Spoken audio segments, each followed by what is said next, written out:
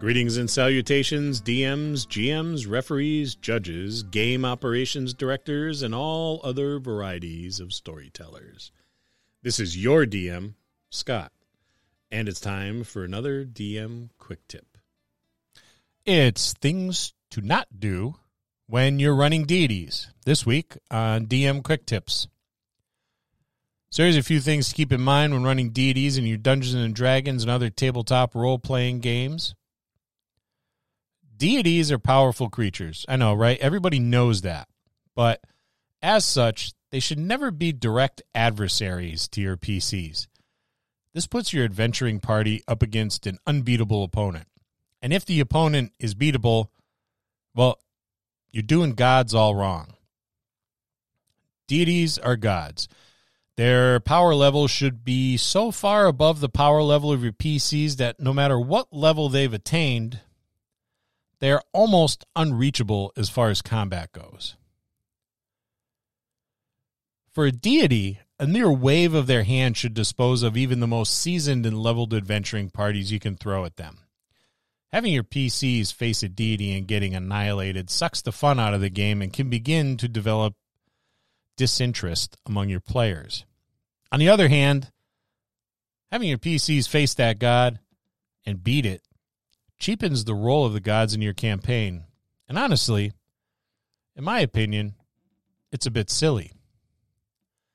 In a campaign, your PC should be put up against the minions of a god, but never the gods themselves. Certainly, it's acceptable to throw more powerful adversaries at your player characters as they level up, perhaps going from your cultist to a high-ranking leader within that particular god's cult or religion. Deities are very knowledgeable. However, that should not translate to omniscience. Avoid having this god know everything about your party.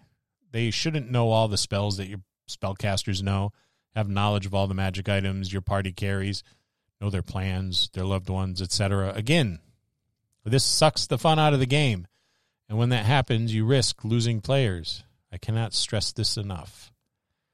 So, say your party is going up against some clerics of an evil cult.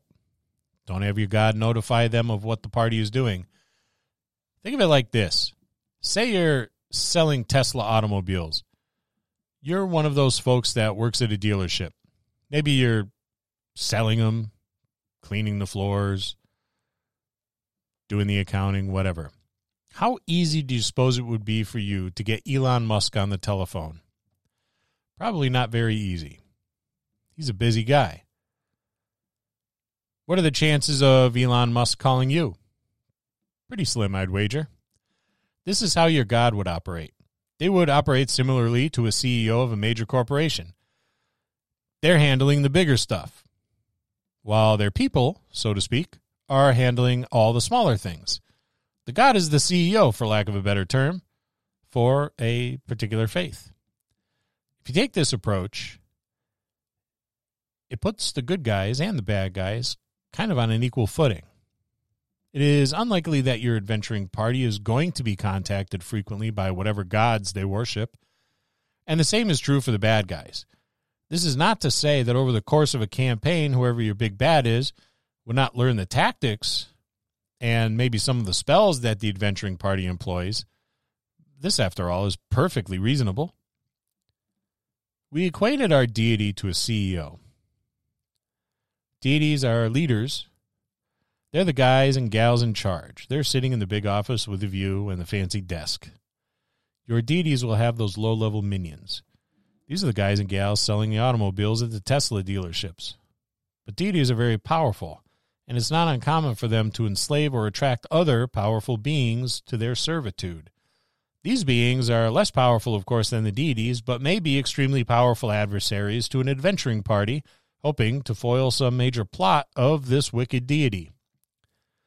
Deities may very easily have vast armies at their disposal, but you don't want to use these vast armies, at least not right away. Throwing a massive army against a band of PCs is silly unless this is the big battle scene at the end where the armies of good clash on the battlefield against the armies of evil. If this is the case, then go for it. But make sure your party has the opportunity to go head-to-head with the big bad. Also make sure that the big bad is not the god themselves. You can run into the same problem as a DM with a deity that you can with an NPC. It's easy to fall into the trap of using a deity to bail the party out. This sidelines the party and relegates them to bit parts in the campaign. The PC should always be the heroes. This can very easily happen with the all-powerful NPC as well. Deities should always be the bad guys and never be allies of the party. Part of the enjoyment in playing D&D and other tabletop role-playing games is overcoming challenges, solving puzzles, finding creative solutions around obstacles, and having a good old-fashioned knockdown drag-out and coming out on top. Never lose sight of this as a DM. Deities are rare. Sure, they're everywhere, and in a fantasy world, we all know they're around, but it's not like you walk down the street and bump into one, right? Right. Having a deity pop up in your campaign and interact with the characters or whoever just doesn't make a lot of sense, and here's why. Ask yourself this question. Does a deity have time to pop into the prime material plane to interact with a bunch of mortals? If the answer is yes, really give it some thought. Why would they need to? And why would they have the time to? If they have the time for such things, then, well, why do they need their clerics? Realistically speaking, your deities will not have the time to do such things. That's what they have minions for. Remember, they're the CEOs. They're handling the big stuff. They have low-level minions. These minions have supervisors. There's middle management, administration, and a number of other individuals in the prime material plane that are able to handle such things for this deity so they can do, well, deity stuff. Deities are special. They're very exotic beings that your average people just don't see. So having deities and their avatars appear routinely in your campaign takes the exotic out of them and shoehorns them into the mundane. And deities should never be mundane. Now, there are many ways in which you can run deities, and this is just one way. We'll see you next time in the dojo.